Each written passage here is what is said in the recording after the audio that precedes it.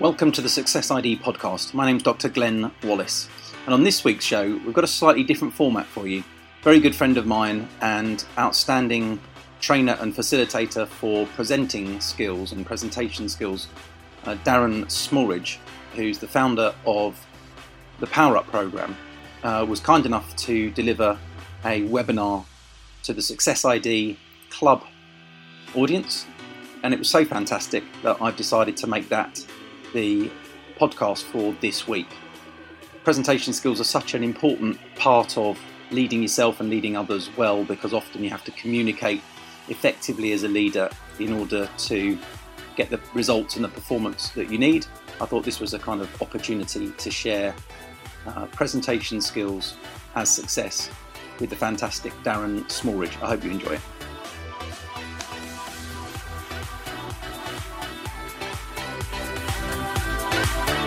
Okay, I'm really mindful that it's just about 5 o'clock, so I know that Darren's got so much value to bring to everybody. I'm going to suggest that we actually get going.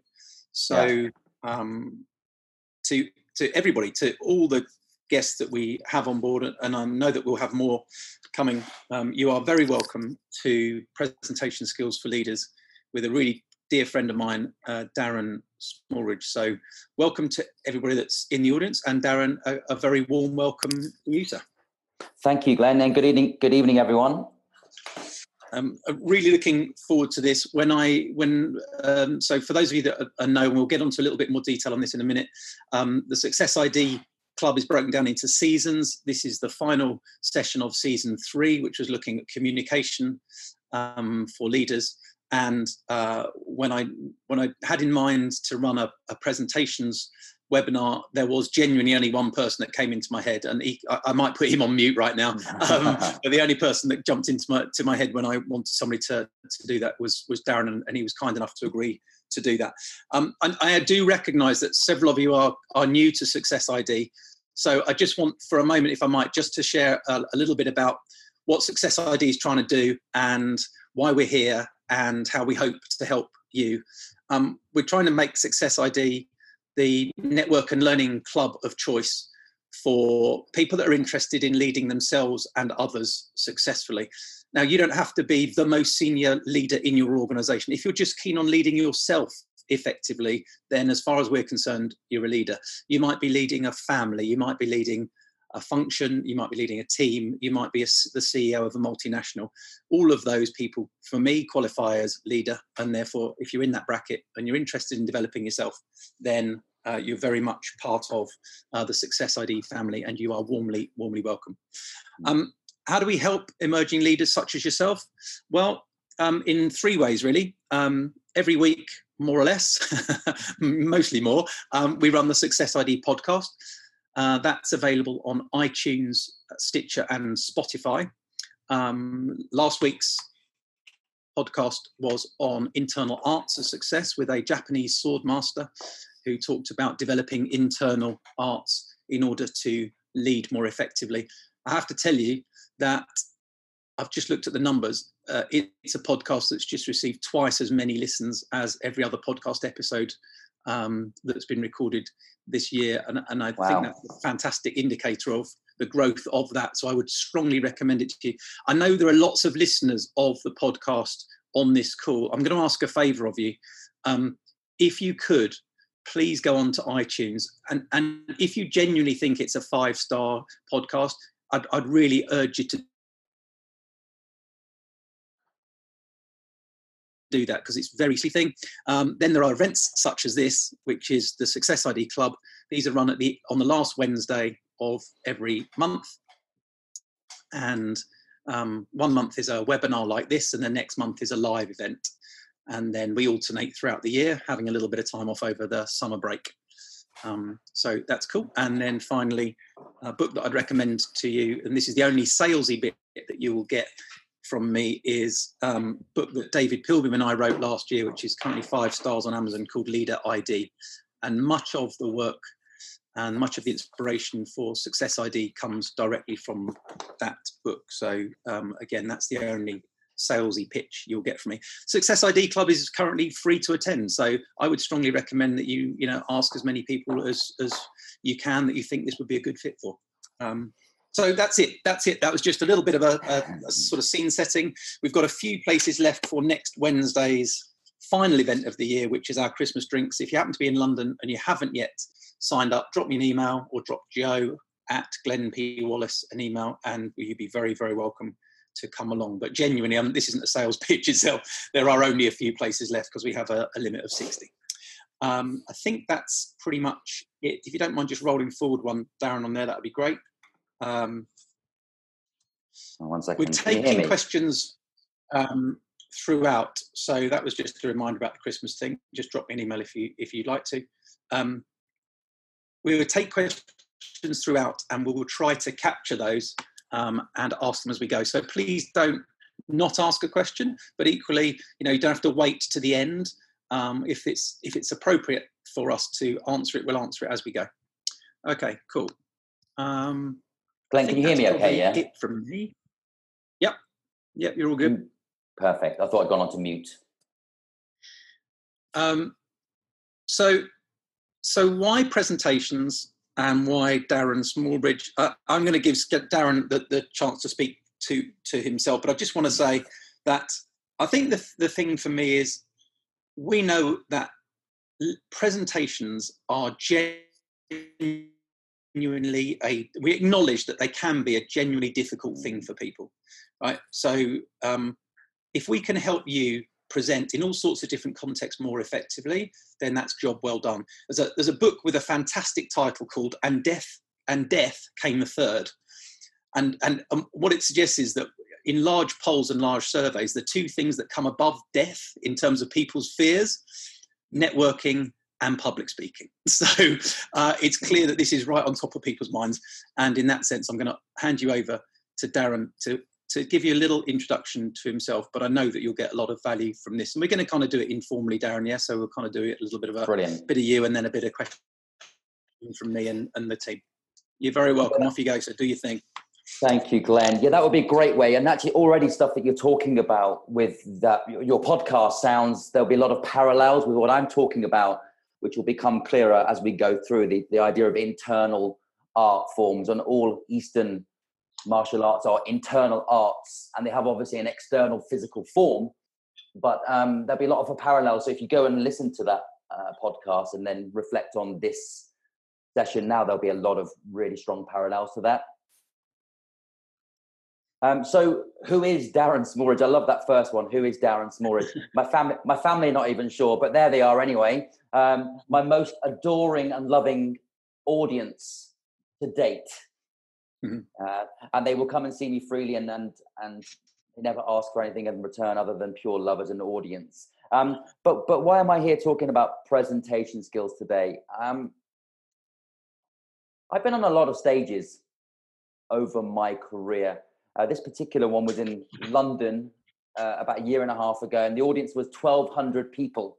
I don't know what the biggest audience any of our listeners have spoken to or presented to, but 1,200 is a decent sized audience. And this one was in the round. You talked about presentations being difficult. Doing it in the round is another challenge that you play on top of that, which is an entire audience surrounding you. The first question people ask is, which way do I look? And my answer is in every direction. Yeah. So I've traveled all over the world, speaking, presenting. I spent a number of years working as a breakthrough leader for an organization called Breakthrough. And I traveled over the world leading 2-day seminars, mostly around mindset and behavior. But I was obviously presenting content for 2 days. And I also spend a lot of my time teaching and coaching presentation skills, either on a one-to-one basis or in groups. And sometimes I have lovely audiences. Sometimes my audiences are quite brutal. This particular audience of 8 spent 30 minutes beating the crap out of me. And that's me on the left. And I'm sure you've all had a tough audience in your time. When I look at this picture, the guy in the middle, Robert, is smiling at me. And sometimes you feel like your audiences are giving you a kicking and smiling, hey? But I survived that one and I continue to smile myself. So a little bit of background about me and kind of why Glenn's asked me to come and speak to you today. My original training was in acting. So I trained classically at one of the best drama schools in the world, a place called the Royal Central School of Speech and Drama. It takes 3 years of voice training just to say the title of the school. But actually, interesting, it wasn't a royal when I was there. They hadn't been given their royal seal. And when people hear that I trained as an actor, they often go, oh, that makes sense. That's why you're really good at it, because you can act it. And my response to that was a similar response to my acting training. Was I realized very quickly that acting training is not about acting. In fact, it's about the pursuit of truth and moments of truth. And in fact, any art form is about being present and truthful. So the whole 3 years of acting training was about finding moments of truth. So getting full recognition of your mind, what was possible with your body and your voice, and increasing the spectrum of what's possible for you when you deliver a play. And the only difference between being in a play and delivering a presentation is being yourself as opposed to being a character. And yet, even when we're being characters in the world of acting, we're still calling upon our own real emotions, our own real thoughts, just set within the context of that play and that story. So I've developed a whole bunch of performance skills from my acting training, which I now share in presentation skills. And obviously I use myself when I'm delivering my seminars. The second thing that I am, you will have noticed from the previous picture, is I'm a martial artist. And I've spent about 18 years now training in Chinese martial arts. And this is one of my heroes here, Bruce Lee. He's my hero for two reasons. One, because the man was capable of the most extraordinary physical feats, flexibility, his strength, his conditioning, his commitment to his flexibility and adaptability. And the second thing was a lot of people don't know this, but he was a philosopher, a very profound philosopher, and went and studied philosophy and studied the teachings of Confucius and other kind of ancient philosophers. And one of my favorite quotes of his, which I think is adapted from a Confucius quote, is the one about water. I don't know if you've seen this one before, Glenn. Yeah, I have. Yeah. He talks about emptying your mind, being formless, shapeless like water. If you put the water into a cup, it becomes the cup. You put the water into a bottle, it becomes the bottle. And you put it into a teapot, it becomes the teapot. Now, water can flow or it can crash. Be water, my friend. And I bet, having not heard your podcast yet, I bet your Zen master talks a lot about being water and being in the present moment and emptying your mind. Yeah, there was a lot of that reference to the sort of being in that moment and that fully present idea, absolutely key.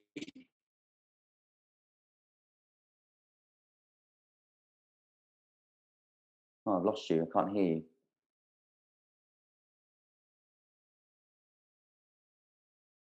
Can you hear me?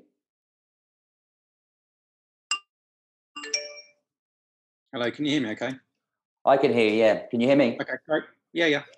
Fantastic. So now, actor, martial artist, and now I spend my days as a coach, as a speaker and a facilitator, again, still traveling quite widely, delivering my work from the context of coaching, speaking, running seminars, running presentation skills programs and one-to-one presentation skills. So my year is very eclectic.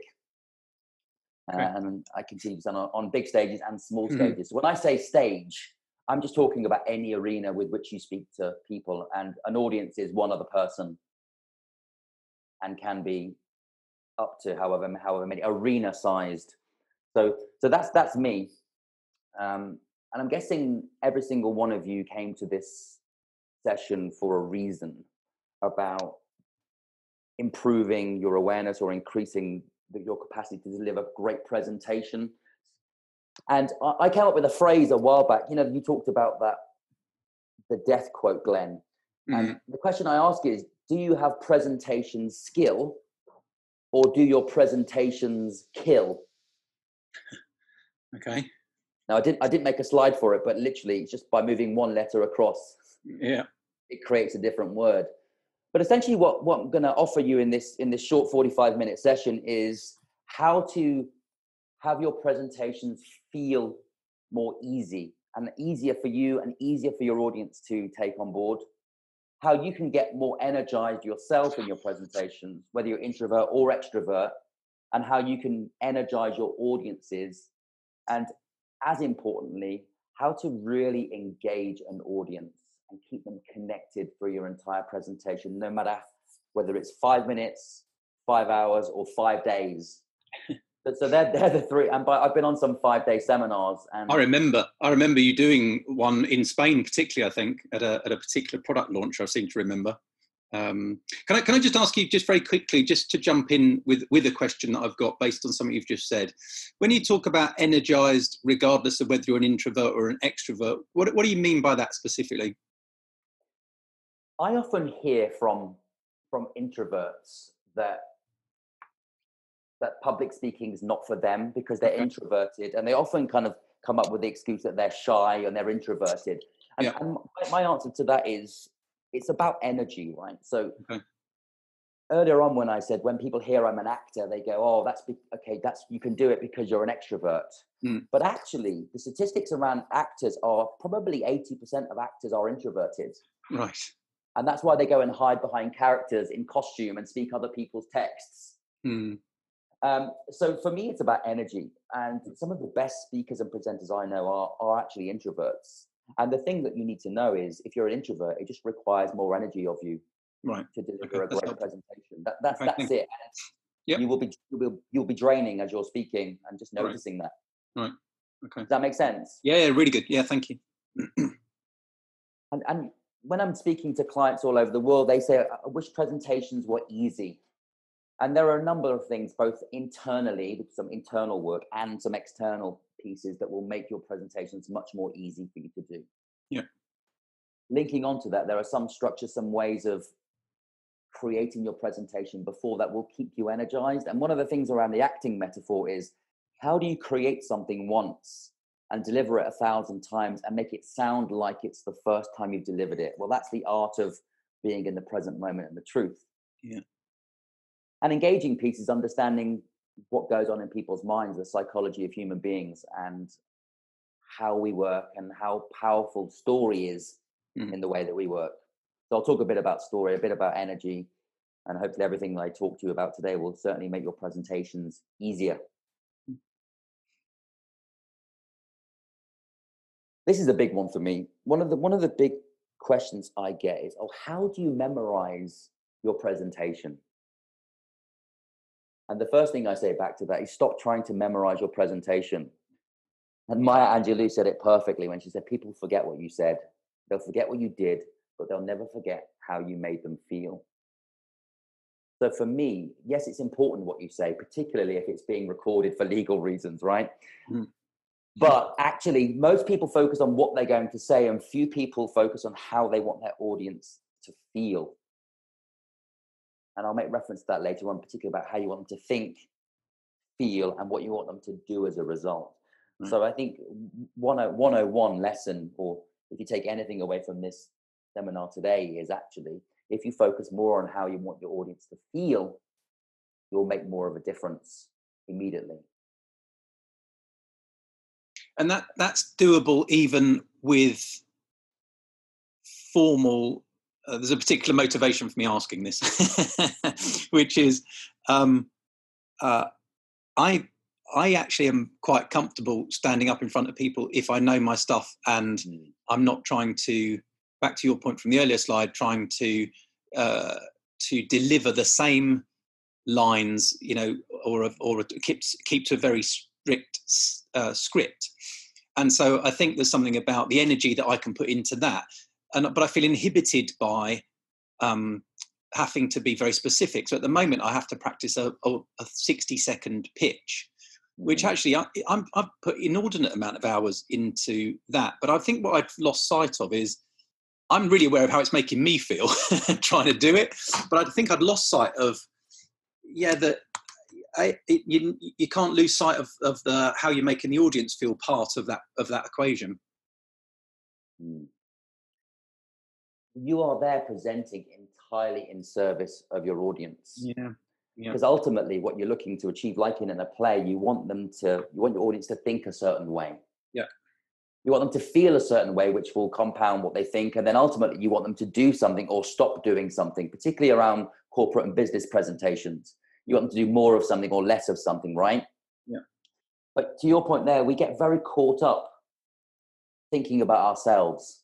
And one of the biggest problems you can do, particularly on stage, is think about yourself. So before your presentation, doing the work, knowing your stuff, putting in the hours of rehearsal. Actors, if they're lucky, get 4 weeks to rehearse a play.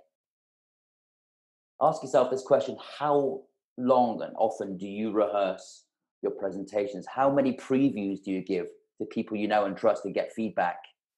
I recommend as many as you can. With your pitching, Glenn, I recommend sharing your pitch with as many people as possible, getting so much feedback. The worst thing you can do is do it in the mirror. I remember you giving me that advice when I was practicing that speech for a particular client, and which meant the following day I stopped practicing in front of the mirror. Which is okay, cool, thank you. Yeah, that's a really good reminder, because it's just very top of mind. And again, if we've got people in the audience who want to ask questions, please just pop it into the chat box, and we can interweave these as well. Otherwise, I'm very happy to have a private tuition with Darren, but I'm sure you'd like more value for yourselves too. Definitely, and please send your questions. These work much more interactively, and if there's something I say that prompts a question, throw it out there, and Glenn will ask it on your behalf. For sure.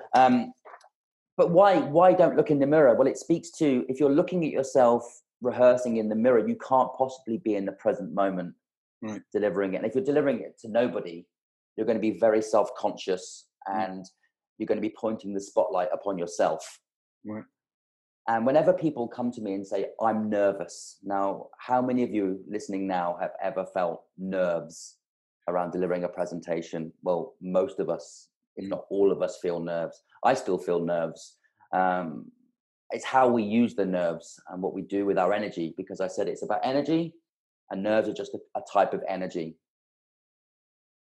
But here's what most people do when they're on stage. They imagine there's a cold, harsh light pointing at them and only them.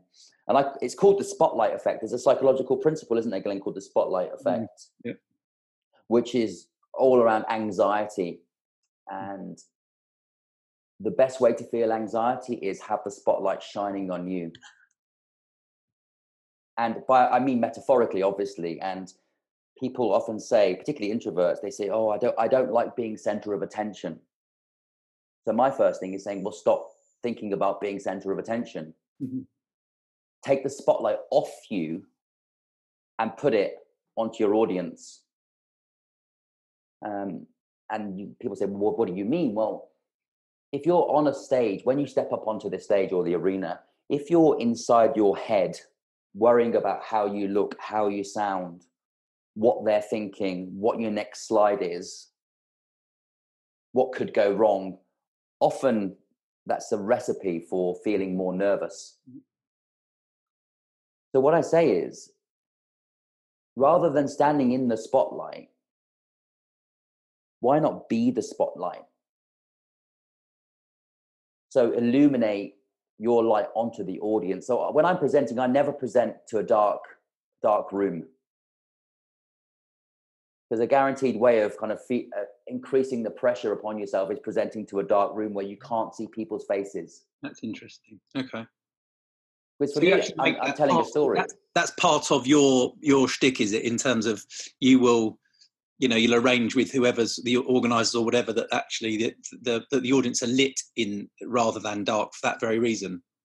Yeah, for that very reason. Wow. In a play, there's this metaphorical fourth wall. Right. When you're pretending your audience are not there. Right. And for me, the best presentations I've seen and experienced and given, I see people's faces, I see their responses, I include them in my presentation. whether I'm asking directly or indirectly of them in that presentation. Now, you'll all be familiar with TED Talk. Go on.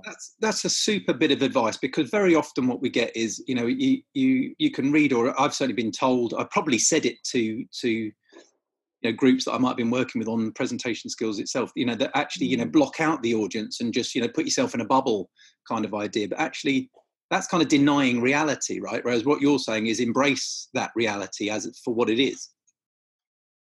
I think that's really cool. Yeah, so you completely shift it on its head. So the internal work is move from being in the spotlight to being the spotlight. So you're shining your light out there onto the audience. You're with them, in service of them, and you want to see what's going on for them. So you can shift and adapt if necessary. Right. Love that. And for me, whenever I present in the dark, it's like looking at yourself in the mirror. It just doesn't make sense, and you'll start kind of listening to your own inner voice, and because it feels like you're looking in the mirror.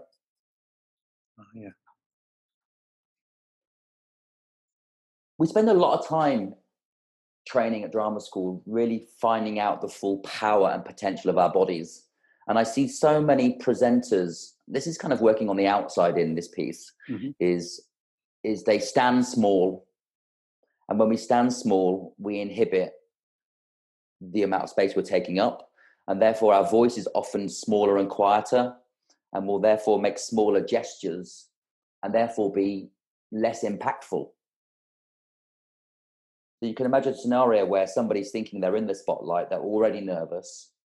As a result of that, they'll step out and take a small, narrow stance. They will, as a result, probably hunch their shoulders, be tense. They won't be breathing as clearly and as deeply as they could be. And it lacks power. When I talk about power, I'm talking about kind of our resources, the energy, the maximum amount of power. And there's an exercise that I run with all participants of my programs, and I call it a kind of neutral or power stance. Right. It doesn't look quite like this picture, but the stance is about right. So if you're driving, don't do this. Please don't keep driving, or anything else, wielding, machinery, Yeah, and this is obviously best done standing, but doesn't have to be done standing. So if you have to do it sitting down, you can do it. But I imagine if everyone just do this kind of. So if you can stand up. I want you to know I am genuinely standing right now. Good, me too. I'm doing it. Yeah. And I want you to put your feet hip width / shoulder width apart. So a nice wide stance, not too wide, kind of hip shoulder width. And I want you to just imagine beneath your feet there is some warm sand. And allow your feet to sink below the level of the surface of the sand. So your feet are now in warm sand. And soften your knees a little bit now. Just soften them, not bend, soften. And then at the pelvis, tip your pelvis ever so slightly forward, almost just like less than half an inch. So what you do is you send all of the energy and your weight into the lower portion of your body. Because one of the things we do when we get nervous, our bottom half becomes much lighter and we start to fidget and move. And the psychology says the further away from your brain it is, the harder it is to control. Okay. So taking a good strong stance like this can really support you in delivering your powerful opening statement. So feet in the sand, knees soft, pelvis tipped forward, shoulders back, looking up and out at the lit audience. And take a nice deep in-breath. And breathe out. Now, the second part is I ask people to lift up a finger, your index finger, and place it about 6 inches from your nose. And send all of your focus to that finger. You'll notice that the finger is very clear, but everything around you is blurred. Now, this is the smallest circle of influence. And this is where most people start small, start with a small circle of influence, pretending like that bubble you talked about, Glenn. Then take the finger as far away as you can. Just raise your arm out as far away as you can and send all your thoughts and focus and your breath to that finger. You'll notice that the outside surroundings become less blurred. the finger's still visible. And then in a moment, I'm going to ask you to just drop your palms to your sides and send your focus or your view to the furthest point you can see in the room, the furthest point away from you. Drop your finger and just look to the distance now. And if you're in a public space, look around and breathe. And now smile, because I can imagine you're all like robots now. Have a smile. Mm-hmm. And that for me is how I start every presentation. Standing in my power, using my full space, my full energy, and engaging the audience in that moment of silence before I speak. And that can just be a few seconds. Yeah. Does you mentioned your martial arts background, and I have a martial arts background as well, as you know. The importance of stance, both in martial arts and in this kind of presentation work, I think the connection is not a not a random one. Is my reflection on that? Would you agree with that, in the sense that, you know, we have strong positions in sports generally, but also particularly in the martial arts, and you need strong, what you're suggesting is there are kind of strong positions from which to speak and to present? Yeah, so if you look at all the martial arts, the foundation of any martial art is its stance. Particularly the Eastern ones, and particularly the Chinese ones that I study, is a low, strong stance, which again is both practical and a metaphor, because the more senior you get, you don't actually stand in the low stance, but you replace the feeling of the low stance by standing upright. Yeah. So absolutely, it's about foundations, about roots, and it's not only about stance as well. It's about movement, how you move through the space, owning the space, and flexing. Yeah, very cool, very cool. Thanks for that. That's I think that's the first time we've actually had a let's stand up and actually do something as part of these webinars. So that was cool for a change. Thank you. Very good. My pleasure. Any questions from anyone around that exercise? I've asked for how that made anybody feel, or if they were happy to share kind of what the effects of that was. But equally, as you say, if there are questions about it, or you want some more insight, just drop a question into the chat box. If not, we'll move on. We can always come back to it at a later stage, so that's fine. The three considerations that I think are very, very important, linking back to one of the first things I said earlier on around, I don't think I did say it earlier on. So these are the three areas I ask people to focus on. So purpose, I would say never go into a presentation not knowing the purpose, the reason that you're there to speak. And the reason that you're there to speak is not because the CEO has asked you to do a presentation. Or the sales director has asked you to talk his slides or her slides through to a small audience of the sales team. So by purpose, I'm talking about what's the reason you're there. And the question I ask is, in order to what? So that what? And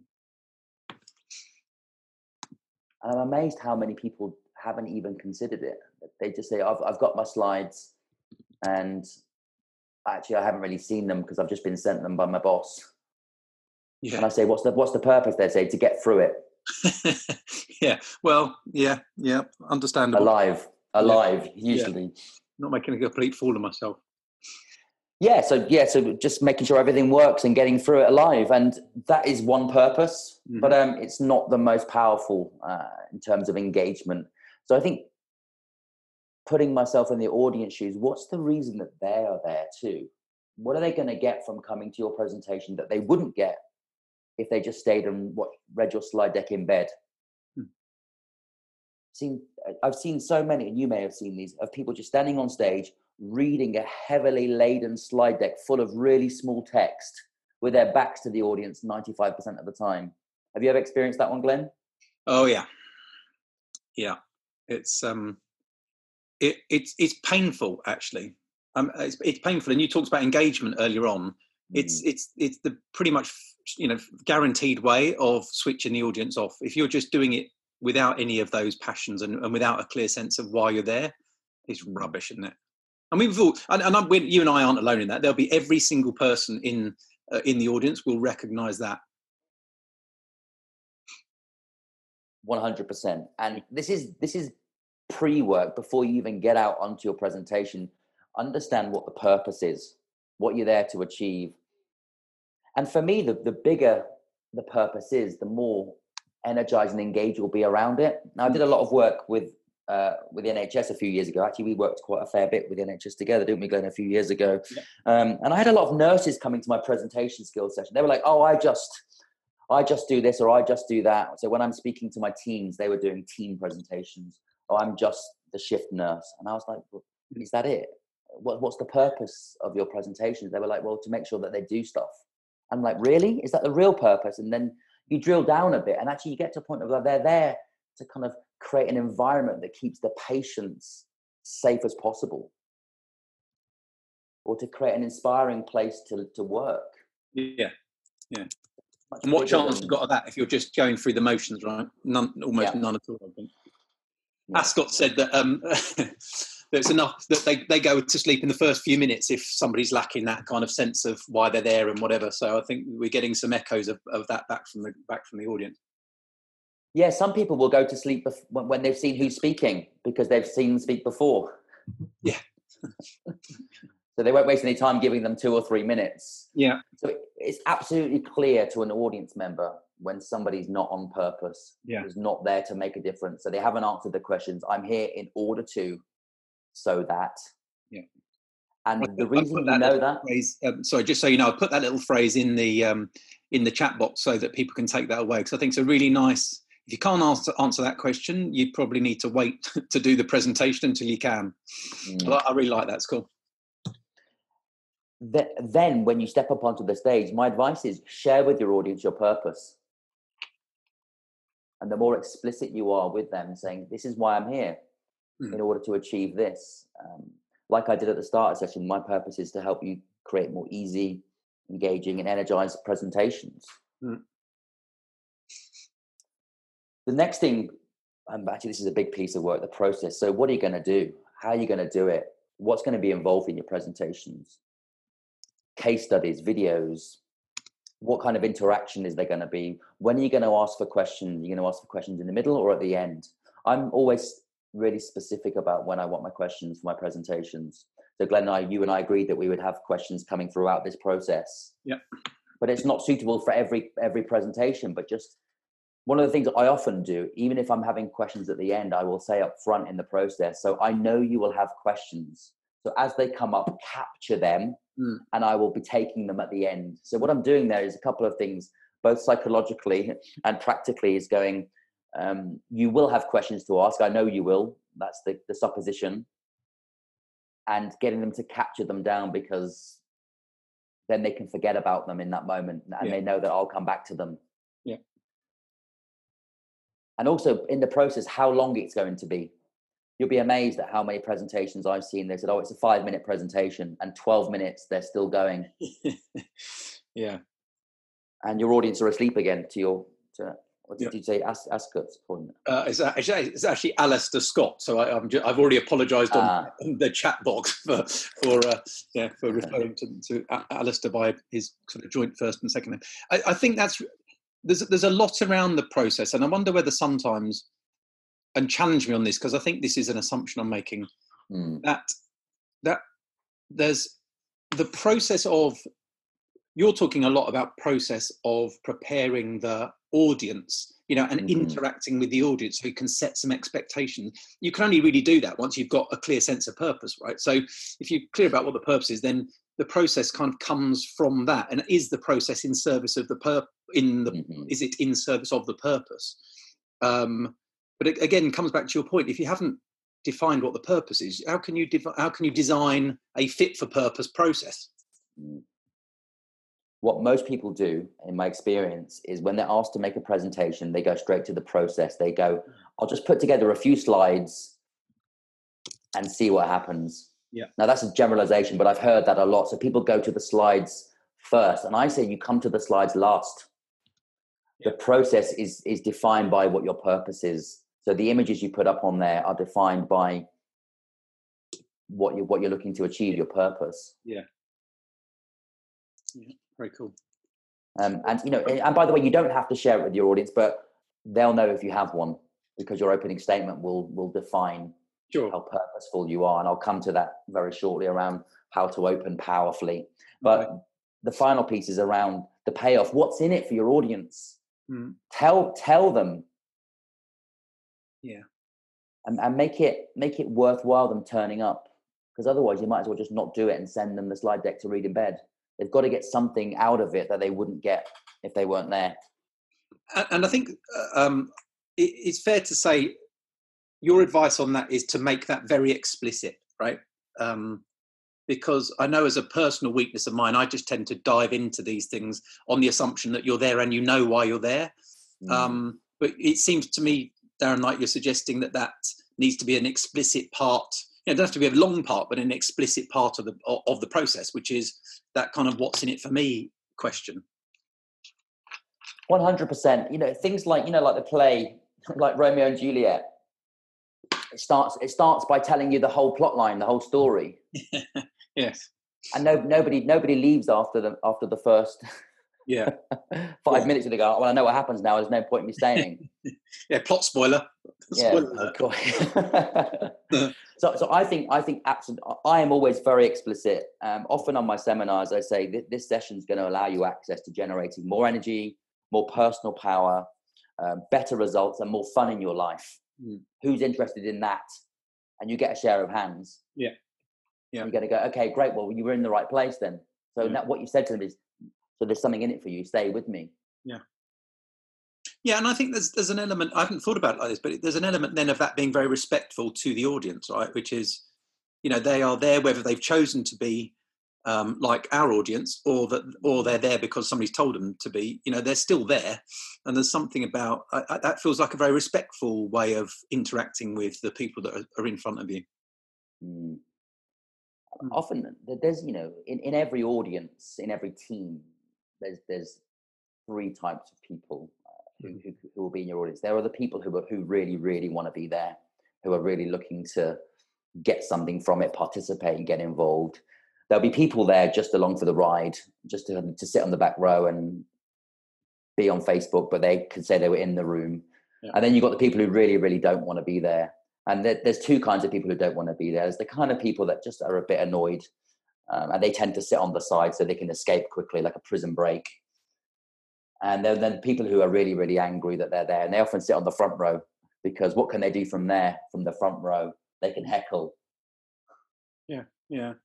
That's cool. I think there's some really lovely tips and things for people to think about in relation to purpose, process, and payoff, and the links between those. So I think that idea that you've got, you've got very much the spotlight. So this is a question that Piers has asked, which is, any tips for keeping the spotlight on an audience during webinar presentations? I'm assuming it's either a little bit tongue in cheek, but I think the point is there is lots of focus here on, whilst you've got 3 words in there, there's about 100 different sort of takeaways, which I think is really cool. What about Kevin's question, which was, what about if around the process, what would your recommendations be to engaging the audience in relation to when the English isn't their first language? So we've got people here that are presenting perhaps to people from all sorts of nationalities. What would yours? I know you've done that yourself. So what tips would you give to people there? So what's the question specifically? So it's do you have any recommendations to engaging with an audience when English isn't their first language? Yeah, so I did a presentation for about 600 people in Asia Pacific, in Bangkok, and this company had flown in all the kind of APAC regions, Taiwan, China, Singapore, all into this one big hotel in Bangkok, and English wasn't their first language. So I'm going to assume that they can speak English. Yeah. And this is where we need to rely on multi-sensory preferences, the visual, auditory, and kinesthetic. So when you're saying something, keep your slides really simple, have a visual image for what it is you're saying. Yeah. Obviously, then you will need to adapt your language to suit the English skills of your audience. It's the question I always ask when I'm working in another country is, what is the level of English? And I was working in Poland, actually, a couple of years ago. I had an audience of about 150, and only 3 of them spoke fluent enough English to not have a translator. Wow. Okay. Yeah. So there's a simultaneous Russian and Polish translators at the back, and depends on which translators you get. They can speak very loudly. Some of them get very animated, like they're actually on stage with you. So sometimes you have to battle that. So kind of keep the language simple. Yeah. Have visual images to represent what you're talking about. Use metaphors, talk in stories to explain complicated concepts. Mm. You know, stories are the best way for me to engage audience. And you can turn your entire, if you can't turn your entire presentation into like a fable, then you haven't really got clear on what the story is, right, and what the purpose is. You know, in acting terms, there was a guy called Stanislavski, Konstantin Stanislavski, and he talked about the super objective. If you're not clear on what your destination is, you can't work backwards to how you're going to get there, and then you can't signpost. You can't be really clear. Yeah. Okay. Let's move this along, and I want to come back to I was being slightly tongue-in-cheek myself because Piers has got a very good question, because actually I think with virtual teams, with leaders leading, teams that are dispersed not just across the UK but across the globe potentially, there are a lot of webinar type activities that are going on. And he's rightly asked the question, which is, this is a medium that kind of requires a slightly different way to engage with it. And how do we genuinely keep the spotlight on the audience, in a webinar format? I don't know if you've got a couple of points, and I don't know how different that would be from your response then to the, engaging an audience with not English as their first language, but any sort of additional things to think about from a webinar point of view, and then we'll move it forward into the last few slides. I'm mindful that we've got about 10 minutes or so to go. That's an interesting one, I guess, because whenever I'm coaching on webinars, I tend to always have the video on, but it's often a smaller audience. Right. And then I can gauge that nobody else is on their phone or doing the other things that they'd be doing, because if it's a work presentation, my expectations, I make them explicit that we have the video on, that everyone stays on mute when they're not speaking, so we can see everybody like you see when you're on stage. So this is a challenge when we can't see anybody. You could be up to anything. You could all be naked or be on your phones or driving your car, where engagement's going to drop down low. And one of the things you can do is make it very interactive if you want to keep engagement. Yeah, as you did. So you've already demonstrated that for us, but I think there are sort of practical considerations around bandwidth that you and I have talked about, which is why I tend not to put my own camera on here, because it fluctuates a bit, and then it's more aggro than it would be to not have it on, in my view. But I absolutely accept what you're saying, and perhaps this is where Piers is going. It's a challenging format because sometimes you've got stuff to present and you can't see the whites of the people's eyes that you're talking to. Interesting. Okay, let's move that on. Thank you, and we'll kind of keep fielding questions. So keep them coming. That's great. Lovely to get lots of feedback in, and keep the questions coming. That's awesome. Thought, emotion, and action then. Yeah, the T model. This is one of my favorites. Really links to the purpose, links to managing your nerves, putting the spotlight out. When you're putting your presentation together, what do you want your audience to think? Okay. And in order to facilitate that, you need to have thought about it. What do you want them to think about this section, the next section, the overall presentation, the story, the slide, the number that you're showing them? And how do you want them to feel about that? Because actually our feelings are the first point in which we experience the world consciously, right? So if I'm feeling something, then I must be having thoughts about it. And as a speaker, I'm very mindful that I can use my influence to send people on a journey and manage their thoughts and influence their emotions so that they do something different, which is the action piece. So at every moment, what do I want them to think? What do I want them to feel? And what do I want them to do or not do? It's very different to what am I thinking right now? What am I feeling right now? What should I do right now? Because that puts the spotlight back on you and back in your head. And that plays to the Maya Angelou's quote from earlier on, right? That people won't necessarily remember what you said or what you did, but that emotion thing's absolutely key. Yeah, and it starts right at the very beginning with a big bang. Apparently, it all started with a big bang. Right. This is a technique that I teach everyone that I work with. And if any of you have watched any TED Talks, this happens on every single TED Talk that ever exists. A big bang will start something like with a fact. So 99% of all people would rather die than speak in public. Yeah. Or ask yourself this question. Or did you know? Yeah. These are great big bangs. You say that, and then the ... is whatever you want to put in there. The power of 3 is a great big bang. So you repeat the same thing 3 times. 50% of this does this. 50% of this does this. 50% of this does this. Yeah. Or And let me tell you a story. That's a very tried and tested model. I'm going to challenge you back on it a little bit, which is, do you get any sense it's like a lot of tools, it can be overused, right? Because you see people holding up the 3 fingers, and it's all. I understand why it's and it's helpful, but yeah, it's just like, here we go again. It's the power of 3 thing.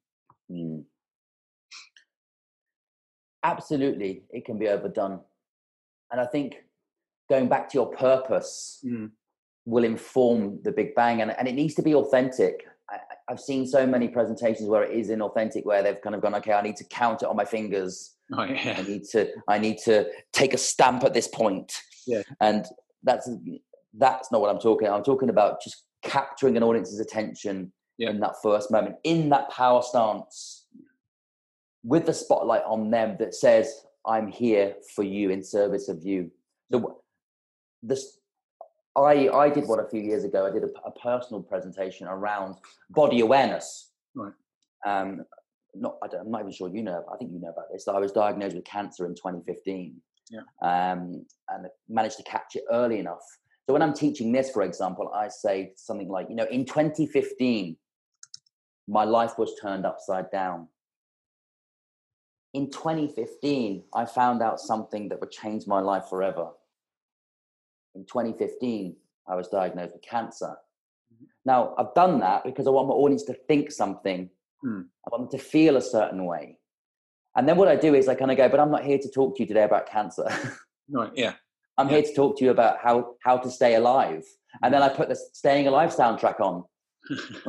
And because I want them to laugh. So I want them to immediately go through a journey of, oh my gosh, this is really deep, to, oh, phew, he survived, it's okay, it's going to be fun. See that? So I use my purpose, and then I use some creative ways to really engage them and grab hold of them really quickly. Nice. So it's authentic, and it's about taking them on a journey immediately. Yeah, and that kind of pivot that you've talked about, again, I think it's a nice technique for people to consider when they're thinking about those presentations. As you say, you sort of lead them to somewhere, and comics do this brilliantly, don't they? They'll lead you somewhere and then pivot to something quite different, and it's in that shift like you've just described. I think it's a great technique, actually. I hadn't thought about it, but you see that done really well, and you get a bit of a laugh, there's a bit of a whoof, and then you probably get the rush of endorphin, so you're actually getting a physical response as well as a kind of an emotional, kind of body brain connection thing. Definitely. And for me, it links onto my final slide. Whenever I'm presenting, I'm focusing on these 3 things. And if you're listening to this now, you will have seen probably all of these types of presentations. The one you just talked about there, Glenn, was the engaging or the entertaining one. And for me, the archetype entertaining presentation is a stand-up comic. Right. Now, if you've seen a presentation where it was supposed to be a business presentation, but all they did was tell jokes, you might have come out and gone, that was great fun, but I didn't learn anything. Yeah. If you've ever been in a presentation that was purely influential, it might have felt like a very hard sales presentation. I always often think about window presentations, window sales from the 80s. Yes. And literally it felt like the doors were locked and you weren't getting out until you were buying in. Yeah. And then the other archetype one is information, where presentation is all information, facts and data. And how boring are they? Yeah, pretty dry. So it's about saying, okay, so in every presentation, what information am I going to put in? How am I going to influence my audience and keep them engaged? Ideally, you could have all three in one. Okay. So put information in to influence people's emotions in a story, for example. You could cover off those things of a case study, something that's happening in your life right now, something that happened in the business or might happen in the business in the future. What I really like about that model that you've got there is it's really simple, but the other thing is what's not on there is entertain. And can you talk to us a little bit about the trap that people fall into by misunderstanding engagement as entertainment, and how that can kind of go badly wrong, and how you kind of manage that for people? So interestingly, I used to put entertain on there, not engage. Right.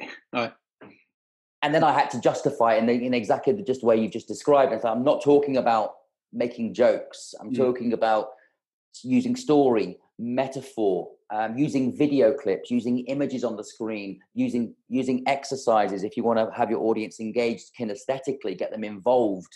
Yeah. It's not about standing up there telling jokes, unless that's your presentation. Yeah.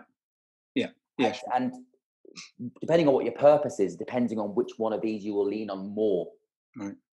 And it's quite tough to get them in equal measure. But absolutely, if you just go for information, it's going to be quite dull.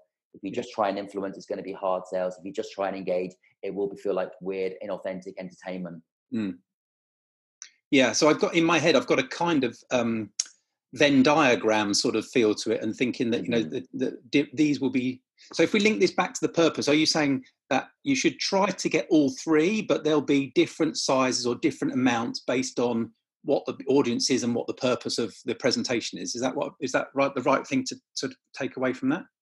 A great presentation will include all three. Okay. Yeah. And the very best presentations include all three simultaneously. Yeah. Does that make sense? Yeah. Yeah. No, but not necessarily in equal measure, though.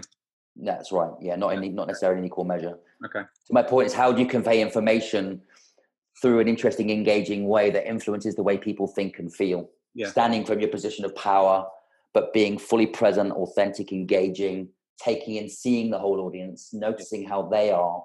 Yes, that's a key. And I think that engaged one works both ways. I know I used to be a teacher, and if you weren't able to read the room and what was going on with the dynamic in the room, you were lost pretty quickly, and classes would run rings around you. And I think there's that two-way dynamic around the engaging, which is the engaging story, but also you engaging with the audience second by second almost.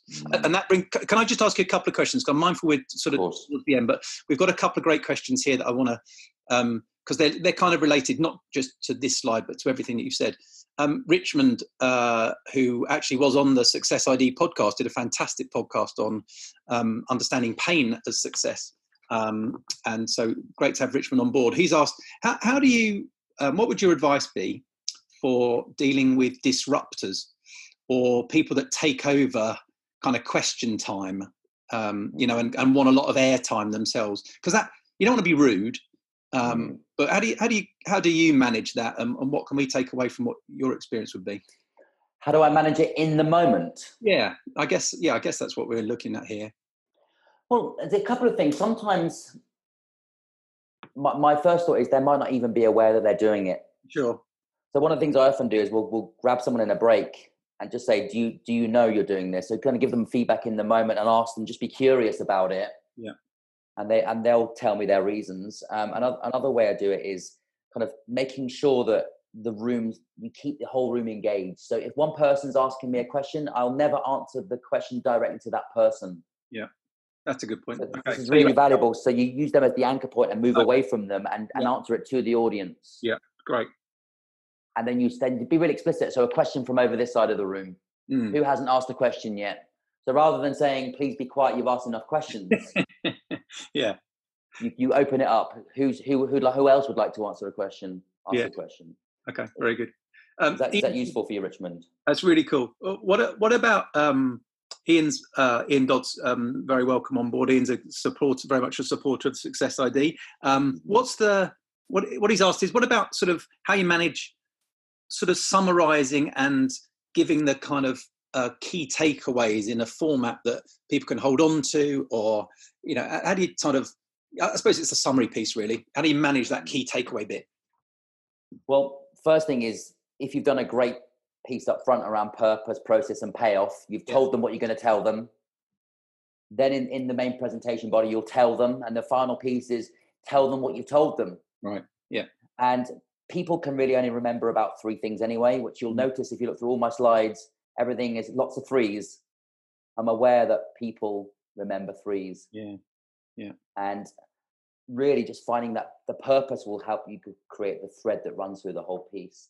So for me, it's around ensuring you're standing in your power, placing the spotlight on your audience, staying powerfully present and engaged with them, how you want to make them think, feel, and behave, using influence, information, and engagement will have you far superior in your presentation skills than most people on the planet who would rather die. Well, look, on that note, I'm going to open up. I'm just mindful that it is 6 o'clock. So, and I know people have got places to be, and I'm really mindful that we've used up a lot of your time. So, on behalf of everybody, I'd like to say, Darren, thank you ever so much indeed for a fantastic presentation. No surprise there, perhaps, but it was really fantastic. We've got some thank yous coming in from the group too, so I'll pass those on to you as well. If there's anybody that's in the audience and wants to ask a question now, I would strongly suggest that we might have a minute or two for you to do that at most. Where could people find you, Darren, if they want to connect with you? Where's the best place for them to seek you out if they want to sort of follow up? Or there we go, perfect. And there's right another rule for perfect presentations, right? Absolutely. Signpost where you can find me. So that's obviously my email address, and the Power Up program is a seminar that I'm running in January with a very good friend, another business partner of mine. 2-day powerful coaching seminar. So it's not presentation skills, but if you want some more help on presentation skills, email me and I can talk to you about that. Okay, great. And are we in a position to be able to share slides or a version of slides with people? Yeah, I might take the ones on my family out, but you can have, I'll create a slide one for you. All right, perfect. I would say, I want to say thank you to everybody on the call as well. It's fantastic that you've come along to the final Success ID event of the year. I hope you've enjoyed it and taken loads of value from it. I'm actually going to make this week's Success ID podcast. I knew there would be lots of value in it. And I think it's a nice way to finish the year with something that's longer than our standard format. There won't be the visuals, obviously, but it will just be the soundtrack for the podcast. But I think it's been so cool. Darren, we'll pop that on as this week's podcast for the Success ID. So you've done 2 for the price of 1 there, which I know is a bit cheeky, but I hope you don't mind. I think it'll be great. To everybody, very best wishes. For those of you that we're seeing next week at the drinks party, come and say hi if I don't know you. Thank you for all those people that have asked questions and got engaged and involved in that way as well. Really grateful for that. And keep your eyes and ears open for next year's programme, starting off with Leading Change. So season 4 is looking at leading change. So that'll be 2 webinars and 2 live events. Season 5 is looking at leading a team. So that's including coaching teams and how you as a leader might want to think about leading a team.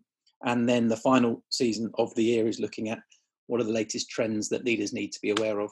To everybody, thank you ever so much. Most importantly, Darren, you're a star. Really appreciate that. Thank you very much indeed. I'm going to end the meeting now. Take care. Thanks, everyone. Good Bye-bye. evening. Bye.